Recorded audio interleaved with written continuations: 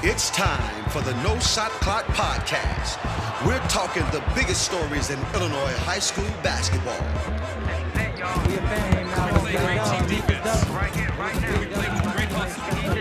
My teammates really stepped up. I'm just happy we got to win. Now, here are your hosts, Michael O'Brien of the Chicago Sun-Times and Joe Henricksen of the City Suburban Boost Report.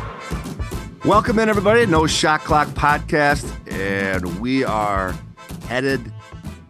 I always get caught, Mike. We even talked about it. We are way further in the season than I always think. State tournament right around, city playoffs this week. As we record this, a big night of basketball in the Public League quarterfinals on Tuesday night. And we got seeding week, Mike. We'll be, at the end of this week, we'll be able to look at some brackets and start. Oh, boy. Yeah, Joe just emailed me his big seating preview. I have not had a chance to read it yet because we're going to record, but that always makes a lot of people happy. Yeah. It's fun to break down the seeds, brackets, where they fall. But today is. How was that, Joe, before we get. Because I'm guessing based on my rankings every week, it was a real pain in the butt. It was interesting. Some sectionals just fall into place and others were a nightmare. Mm-hmm. In particular, like the East Aurora sectional where it's deep and you got Bennett and Downers and then Bennett lost and you got Bolingbrook with a big win over Wabansie Valley. And I kind of sorted it all out and I put it in my thoughts in words in the overview of why and where I seated them. That one was really, I thought it was one of the tougher ones I've done, Mike, in years. Oh, wow. But some of the ones you'd think kind of just fell into place based on head to head. Oh, nice. Yeah. But anyway, we got our mailbag today. Our second one, I think, of the year. Yep. Number 2. Yeah. Number 2. We are going to skip our takes, just because we had so many questions and get right at those questions and see where it takes us. Yeah. Thanks, everybody. I didn't even have to ask for them on Facebook, and I think I only did it once on Twitter, so we got a lot. I think it makes a big difference when I actually ask for them on the show, the people actually listening. So that was probably a good move, but we got quite a few here, so we're going to get right into it. If we have time at the end, we're going to preview the CPS playoffs, but I don't know if we will. So let's dive in here. First one is from Chris. Chris wants to know if we have any information or rumors about the state finals next year, such as location or change in format. I believe this is the third and final year of the agreement with Champaign. Chris, you are totally correct. It's funny because I ran into somebody last week and they were asking, and I'm like, well, it was 5 years. So we've got a few more years, but no, Chris is correct. It's 3 years. It was 3 years. So it is up this year. I did not know that. Yeah, I didn't. I knew because Adam Duvall at the Peoria Journal-Star, who does a nice job, he wrote a story. So we've got actual facts here, not whatever. I kind of feel like if Champaign wants it, they're just going to keep it. Right? Yeah, it sounds like that's what's going to happen. This is what Matt Troja said. He said the feedback has been positive on the single weekends. He anticipates the IHSA will continue with that format moving forward. They still need to talk it over with the board. Troja says, this is his quote, "If we move forward with the current format, I anticipate both current state final venues will be provided the opportunity to propose 5-year extensions early this spring. Now, and if either venue is unable or uninterested in continuing to host, at that point, they could accept bids." So according to Troja, as long as Champaign wants it, they get 5 years now, and Champaign wants it. So, all right. No, we'll see what happens. Now, Peoria is also quoted in here. They want it back. So I think, right now we're going to have this year in Champaign and another 5, and then it'll be up again. Now, I do think it's possible there could be some format tweaks. IHSA, they seem to like the one weekend, as Troja said, everybody does, but nobody's quite satisfied with the format over those 3 days. What is it now? Including Joe. That could be tweaked a bit, but yeah, good question, Chris, because it wasn't something that was on my radar. Next up, PJ. PJ wants 5 dark horses come playoff time for 3A and 4A.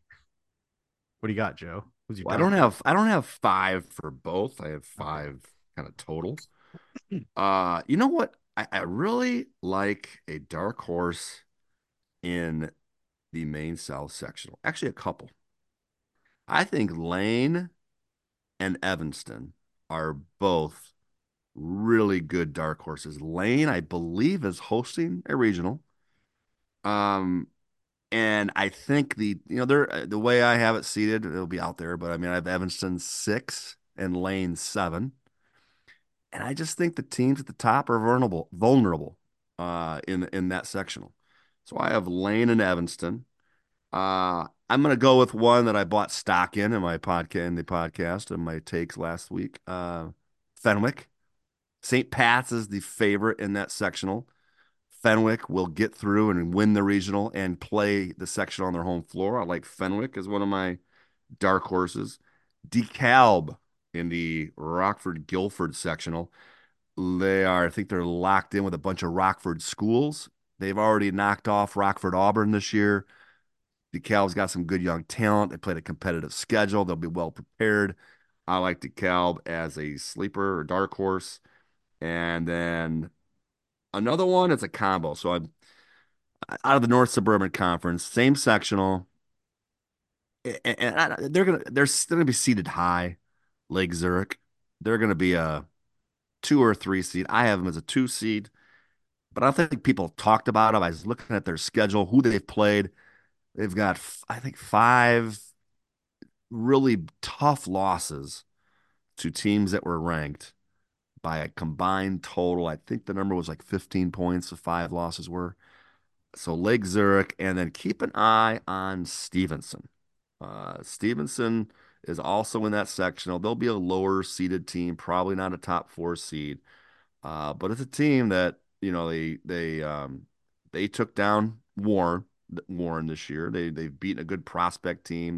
They did actually beat Lake Zurich in the beginning of the year. So they've beaten New York. They've got some good wins. And have gotten better over the second half of the season. So one of those two teams, the North Suburban, even though Lake Zurich is a 2 seed, probably isn't necessarily a dark horse. I just think they're unranked, haven't been talked a whole lot about, and could get out of that sectional. Boy, do I struggle on 3A, like dark horses, and then I just look at it and I struggle Well, on that's because the getting sectionals are so excited. Yeah, bad, Mike. yeah, the whole tournament does not. I don't like. I'm When you sorry. have no depth in Yeah, section and the majority of the sectionals, I've now done this because I worked on it all weekend. But yeah, when there's no depth, then you don't have a chance for upsets. It's yeah. just plain and simple. I also don't really care to watch it. Sorry, it looks like, ugh. Man, I thought that was Joe's take for I know. 1A and 2A. You're going all the way to 3A. 3A is gross. Yeah, I can't come up with any. I It got nobody is. for you. Well, It's disgusting. I gave Fenwick, and that's, I mean, they're, I don't know, 13, 14, 15 wins, and no one's talked about them. They're never going to be ranked, but yet they could sleepwalk to a regional title, Yeah. and they're going to be a 2 seed. I guess Notre Dame's been all right lately. Yeah, they've Notre Dame has played a lot of good Yeah. teams, tough, and just fallen short. Brady Seelhorst, a good player, junior. Yeah. But I no, I hear you. I got one for you guys. That's it. Notre Dame. 4A, I have what's interesting because Joe and I, we both picked a Calb. I agree, but my other 4A is, and I know they're in a good sectional, but I can't get over how much I liked Niles North when I saw them in person. I Oh, kind I no, I yeah, if I didn't go Landon Evans, I could have picked a third one because that's yeah, sectional. As far as depth, but that's what I'm talking about between 4A and 3A. You've got Evanston, Niles North, and Lane. Now, not Niles North, it'll be interesting to see how the seeds come out, but Niles North yeah, beat Evanston. So I would assume that they will probably get seeded fifth, Evanston sixth, and then Lane seventh. I'll say this. I'll be surprised if one of those three aren't playing in a sectional as lower seeded teams. So we'll see which one of our dark horses Yeah, that's a Breaks fun breaks group. through. I mean, Oak Park's solid. I know they gave Downers Grove North a nice game recently, and I like their personnel overall. But yeah, Niles North, I'm very high on. I'm just not convinced by any of the CSL South teams. They're too up and down. And then another one, maybe a little bit out of the blue, but I like what I saw from Waukegan this year, and I think, I mean, yeah, Warren's lurking there, but I don't think there's anybody else better than them in that group. I think Waukegan, they've got a really good scorer with Nehemiah Dunn, and I assume they'll be. Wow, they're not hosting a regional. That's weird. So yeah, not even hosting a regional. But yeah, I like Waukegan. I think keep an eye on them. And then kind of crazy that I'm saying this is a dark horse, but I'm still banging the Simeon drum. Hmm. I think will get a lift this week in the city playoffs. And if anybody saw kind of what I tweeted out or what I wrote, if you really dive in to the Simeon schedule, and I think you could make a case that if they'd played a different schedule, they'd be a ranked team right now, low. If you look at kind of what they did, here I'm trying to get it all up here. Sorry. Their losses, basically all their losses are to ranked teams locally. So if you take away all the out of state stuff and look at just their losses and wins locally, they look like a team that we might have in here. Here, I got it up there. Simeon's losses are to Curie, Kenwood, Bloom, Rich, and West Aurora. Not a bad one in the bunch. And they've beaten Hyde Park, Lynn Bloom, Oak Park, and even the Hillcrest win looks better now with what they've done. So that's like a top 30 team almost with what we've got. They're young, they're getting better. I think Simeon could be one to watch. Those So are you are the glass half full. I'm the glass half empty. I look at their wins and the close wins that they had, which they're wins, like Clark by 1, Diet yeah, by 1, yeah. Phillips by 4, um, Dunbar by 5, uh, Plainfield North by 3, Oak Park by 2. So I look at it as like they are 4 possessions from being the other way, But But it's trending in the right direction, and they're yeah, young. no, yeah, they are. They're getting better. They have it'd be interesting. I think what's one of the most interesting games of the second half of the season is happening Tuesday night in the city playoffs, and that's Simeon at Lane for a lot of different reasons. I think it's a super intriguing, interesting game with the result kind of magnifying some things. So yeah. That's where you'd go. I'm still trying to decide where I'm going. Anyway, well, that's our dark horses. Yep. Sorry, 3A. Yeah, I didn't realize until I did this exercise how down I was. I mean, I knew it was gonna probably wind up with 3 Catholic League teams at state, but I didn't realize it was gonna be so dull getting there. Maybe Hyde Park, if Jarrell Baldwin's back now, they could do something. I don't know. Next up, is a question from Don. It's a long one. Basically, Don is miffed about officiating and how home teams seem to get the benefit. He says, I know it is difficult to get good officials, but it's getting really bad. I've talked to 3 head coaches, and they all see a foul differential between home and away teams. So, Joe, what is your take on officiating and the home versus away calls? I wouldn't know. I don't. I mean, I don't. Officiate. I mean, it's across the board. Officiating is bad in high school basketball, but there's nothing you could do about it. We don't have any. So, I mean, I, I don't. I haven't noticed. I'm not saying it's right or wrong. I just haven't noticed a decided difference between this road team is getting screwed on the road. Yeah, I mean, I think first off, nobody's biased. I mean, we might not have good officials. I mean, I think they're fine and they do their best. And, I'm not too worked up about it. And as someone who watches, how other sports, my enjoyment of them have been completely ruined by replay. It's very nice that we have a bad call and we move on with our lives instead Well, of just sitting there and watching it. how many times You and I are at, I don't know, how many, wherever, a gazillion games. How many times do you feel like this game sucks because the officials? Rarely. Correct. I mean, fans are nuts. I am tired. I forget the officials. I'm sick of the fans who are probably listening to the Wow. podcast. No, I mean, God, they're gonna be bad calls. They're just making like $80 a game. Give me a break. I mean, There's bad calls at all levels. I mean, it just yes, and happens. I just accept it. Yeah. I'm a firm believer in this that it's equally bad for the most part. That's why I don't know if this is a statistical data that we can track down, which they're, I mean, I just got two bad calls for one team, three for the other. Anyway, it's very rarely do I get super upset and flustered with a game because of the officials, even with calls that I see. Ooh, that was a bad call. It doesn't, No. I guess maybe you and I don't have a rooting interest in the game. Maybe That that makes a definitely difference. helps. It does. Yeah, no doubt. Yeah. What bothers me is when there's some refs they really make it all about themselves. Oh, That's what drives me that's nuts. worse. And I won't name a few, Yeah. but yeah, no question. That's when it starts to bug me. Um, all right, next up, Thomas. He had a simple one line question. Ooh, I like those. Is Xavier Fitch the player of the year in the Catholic League? I have a one-word answer. Joe, And that what's your answer? is no, despite really having a heck of a season. Yeah, I'm more open to it than you are. He's one of the most improved. I've written this. He is one of the most improved players in the entire senior class, from Mm-hmm. particularly from his sophomore year to this point, because he had there was some buzz around him as a sophomore, and I'm not saying there's a little plateau a little bit, and boom, as a senior, he has really come through and come on.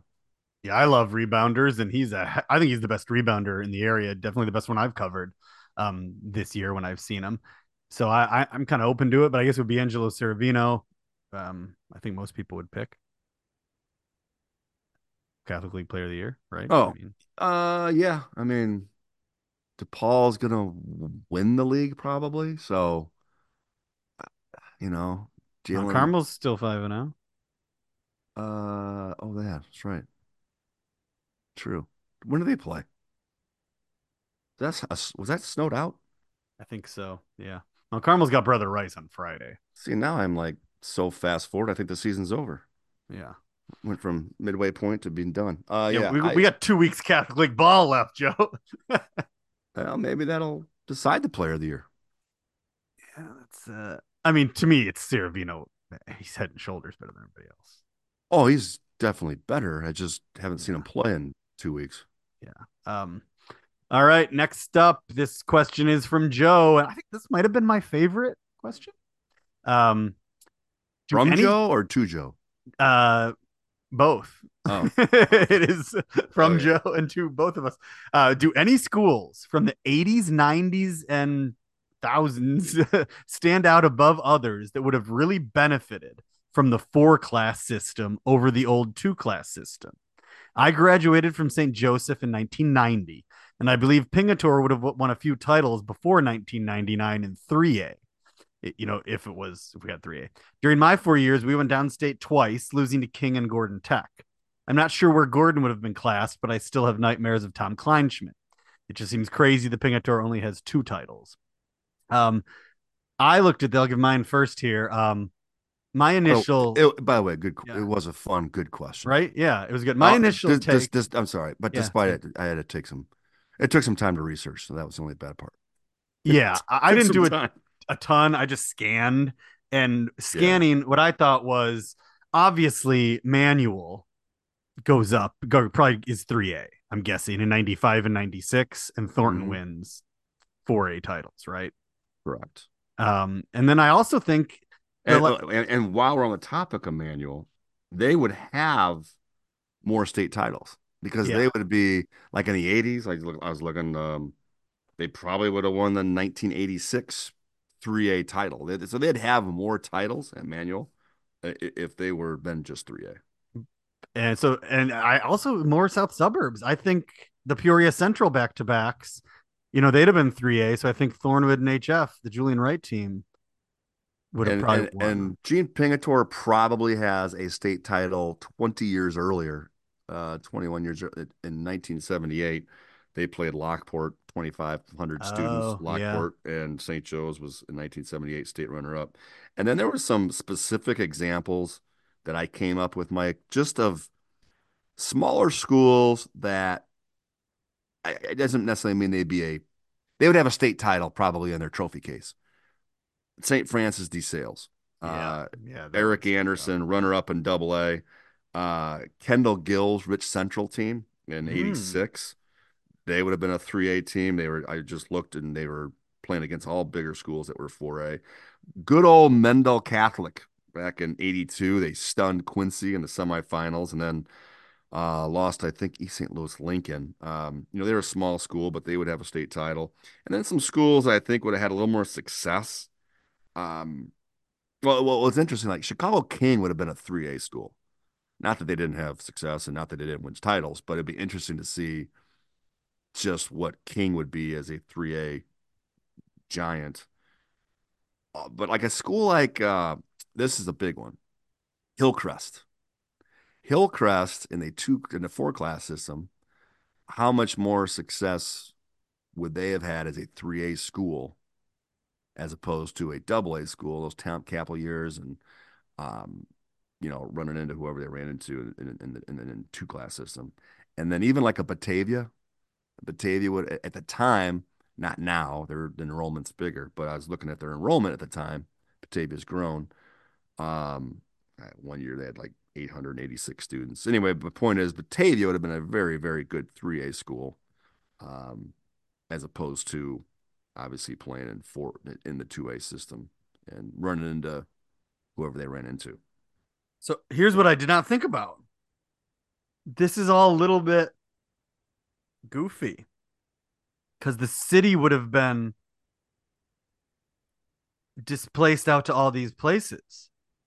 So with no maybe, with no public league yes. So maybe St. automatic. Joe's doesn't even get there because they're going to have to play a public league 3A in a Yeah, sectional. yeah, they'll be battling a lot of public league schools on the west side. Yeah. And maybe this Thornwood What? HF that I've got, maybe they don't get there because they got to deal with a Simeon in a sectional. Yeah, What does it do to the city? They were only, for those that don't know, back then, the city champion, there was the only team that got there. So if you took all of the city, Elite Eight and Final Four and send them out to these sectionals, it changes everything. St. Joe's be battling Marshall, Westinghouse, Westinghouse, yeah. Crane. It's Farragut. Maybe Young. I mean, Yeah, they'd probably be 4A, but who knows? Early on, they could have been 3. yeah. I'm thinking along like back when Young wasn't a '70s or '80s, but Yeah. but yeah, yeah, that's true. Who knows? But wild to think about. I'm sure glad it wasn't that way, though, Joe. uh, No, I'm glad I got to experience 2 class basketball yes, for the yeah, majority of my life at this point, but soon yeah. it'll. That's another thing I was doing on some story I was writing. I, I kind of thought 4 classes was around longer than it really has been. Doesn't it feel like it's been here for a long, long time? Yeah. What was it, like 08? Yeah, but you take out the 2 tournaments that were not played. I think Oh, yeah. there's only been like 13 4 class champions. Hmm. Anyway, all right. We're all getting old. Demetrios says, which programs do you feel do the best at consistently developing college players during the 4 years they are there? Demetrios mentions Bolingbrook, which I think is a good call. Is there any other school that stands out to you, Joe? What came to your mind? This is a question, Mike, that I did not get or I missed it. Mm. But My first thought was Curie, which I don't think a lot of people would have thought about. But I mean, watching Justin Harmon play for Illinois, there's somebody who came through, and then are we talking pure development? Or are we talking just churning them out?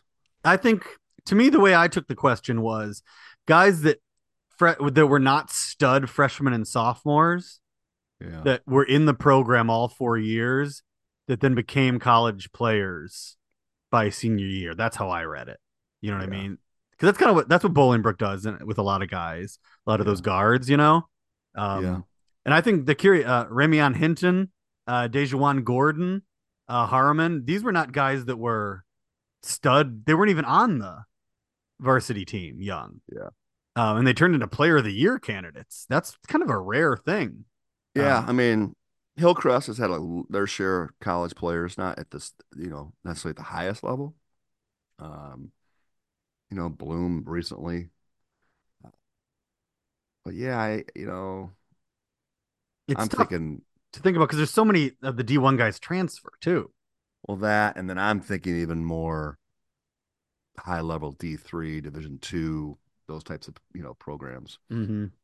So, Um, Next up we have Ken. Man, Ken is angry about Glenbrook North. He wants to know what we make of their most embarrassing defeat of the season at the hands of Maine South, whom I feel is the worst team in the CSL. Which, jeez. yeah, did they take them too lightly? And can they regroup and recover from the fourth quarter disaster last night and get back on track? Who's the answer question? The Ken, question? this is Ken. Ken?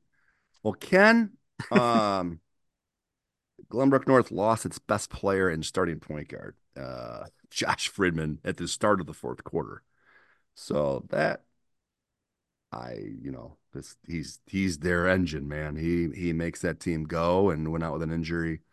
I think it's a shoulder injury that's going to keep him out for at least another week or two, probably. So I think that is the answer. Next up, Vince. Vince is talking about the lightweight division for kids 5'9" and under, which was an old Catholic League thing that a lot of people like to talk about.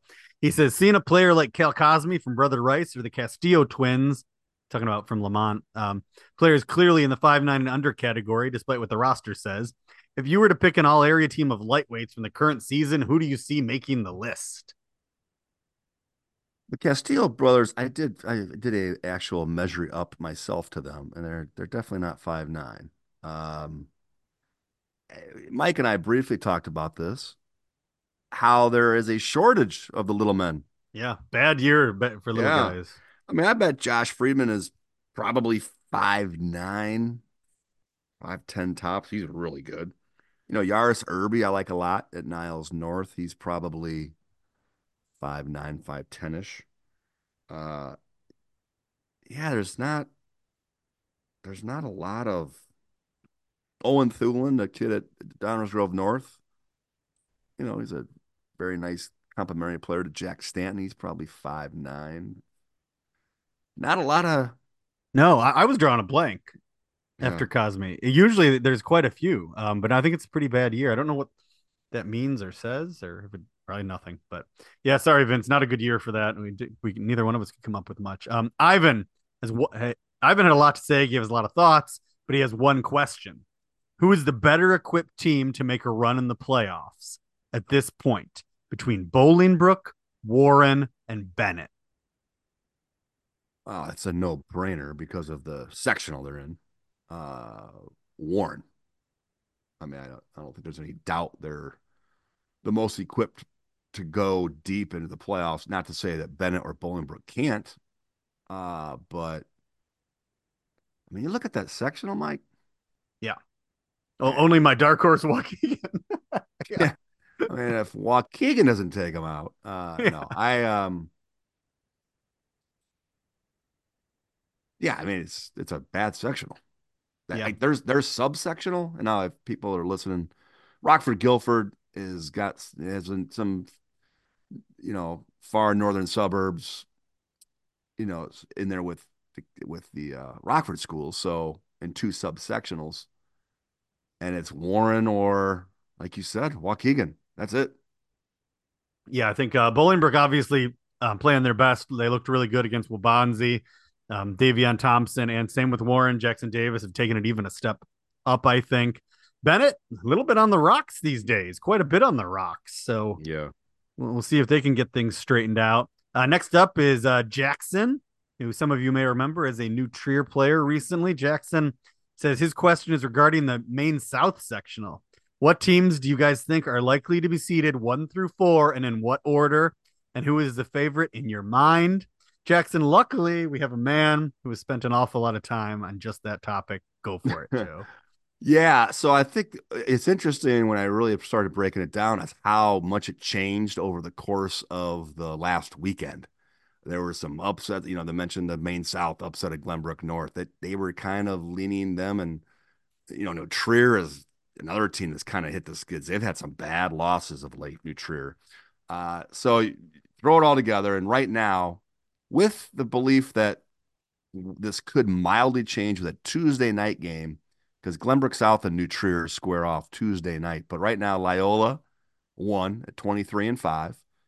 Glenbrook North 2 at 21-5. New Trier 22-6 at the third seed, and Glenbrook South 20-6 as the fourth seed. But if Glenbrook South were to beat New Trier, they got similar, they'd have almost identical records. Recent win, I would flip after tonight. Glenbrook South and New Trier 3-4. There you So go. I mean, Lyle's won 15 of the last 17. They've beaten Glenbrook North. I think it's kind of a no-brainer at this point now. They just beat Evanston as well.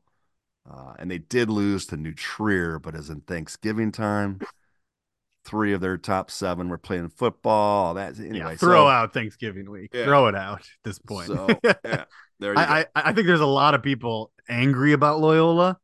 I've taken a lot of heat for ranking Loyola over the last. I think they've been there kind of for 2 months, nonstop, and all of that really shut up after the Bloom win. Everybody that was on my case and about ranking Loyola, the Bloom win convinced them. And that's a pretty big kind of out of that world win, they keep beating up on one another. So that was a big feather for Tom Livatino and his group for sure. Next up is Dan, and Dan, first of all, he wants us to give a shout out to former New Trier standout Jackson Monroe. Jackson's the guy who actually asked the last question. So how you doing, Jackson? He says Jackson listens every week. And Dan's question is a recruiting question. Which prospects in the 2025 class without scholarship offers do you think low to mid-major D1 coaches should be paying closer attention to? You got anybody, Joe? EJ Mosley, I think EJ Mosley is a kid that at Romeoville, and he's got a name but doesn't have offers yet. Tyreek Coleman, I think, I've been writing about this as the breakout guy in 2025, the point guard at Waubonsie Valley, he was terrific, Mike, in front of us the other night against Bolingbrook. Daniel Polakinas from Bennett, 6'9", has really started to come on for Bennett as a junior here. And then he's gotten some attention, some offers, but Nick Allen at Bradley Bourbonnais, his recruitment's about ready to kind of really explode. I mean, whether it be 15 mid-major or mid-major plus programs on them, or if it's simply, a few high majors that start checking in on him, he's going to be one. But it's going to be different, Mike, because the recruiting calendar's changed. The college pro coaches will not be out in April, so it's going to be pushed back. Yeah. Their focus will be on the portal, and then they'll get locked in on the 2025 class in May and June. Yeah, I've got a guy I feel pretty strongly about as long as he played Chase Turner at Lincoln Park. I think he's been fantastic. 6'4", real athlete. He was hurt and didn't play last spring and summer. So he's a guy that I think once he gets out there, it'll kind of be a no-brainer for most people that he's kind of that low. And if he can show that he can make some shots as a perimeter threat, then he's really going to see, because he plays hard. He's got a motor. He rebounds. He's active, and it's just a matter of just being able to consistently make shots. Yeah, he was really good defensively last week. That was what stood out. But yeah, the 3-point's been pretty streaky when I've seen him. But boy, isn't that the case for a lot of high school kids. Next up, Trayshawn. Oh boy, we don't have much time. He's mad about my number one. He says, how is Curie not number one, considering HF and Curie both lost to unranked teams in the same week? Curie has fewer losses than HF and Thornton. They beat Millard North and Father T. And I think he's looking at the losses, and that's a bad thing to do because none of these teams have many losses. You got to look at the wins. Curie, unfortunately, because the Red South kind of took it on the chin this year, is lacking, especially recently, major wins. And it was HF's win against Thornton, that got them there. And Curie just hasn't really even had the opportunity lately for a big win. That's going to change this week, obviously. And I think the rankings could change this week, depending on how Curie looks, because HF, has picked up some losses. But the reason it changed that week was HF beat Thornton in that game, and Curie lost to Lindblom. Trayshawn does not mention that in his email. That's why.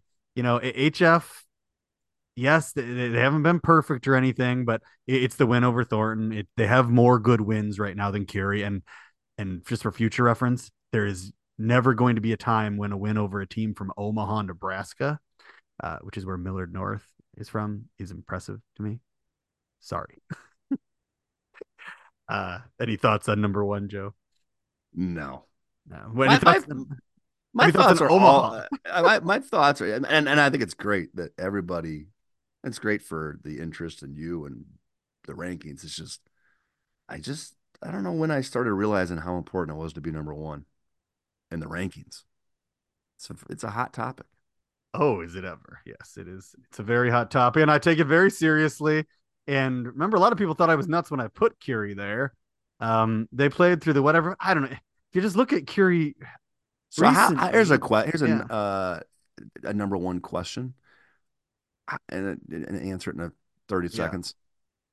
The eye test, what you think if two teams played each other versus resume and what's actually happened on the floor. When does one blend with the other?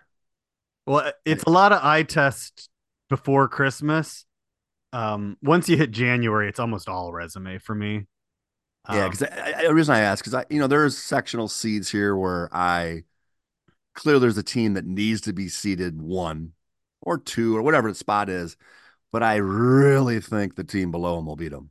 Yeah, but because of what's happened on the floor and the results, or they actually lost to that team early in the year or whatever, it's inevitable they need to be seeded where they're seated. But yeah, Curie, and you look at it. I mean, they've played one ranked team in 2024, Kenwood. That's it. I mean, it's hard to keep the number one ranking if you aren't gonna get to. And then you look at the elites. HF's beaten Thornton twice, and Curie just hasn't even played the elites. They beat Downers Grove North on this December 10th. I would consider that an elite win. And they beat Bennett, which Bennett's quickly falling out of the elite, but we'll put him there. But they do have some good wins that aren't. I mean, Romeoville's a nice win. Kenwood's a good win. They pounded Kenwood, actually. Yeah, Kenwood's their only win against a ranked team in 2020. Joliet West is a good win. Who's now ranked. But you look at HF. But HF to me is number one. I guess I said I didn't have a thought. I guess I do.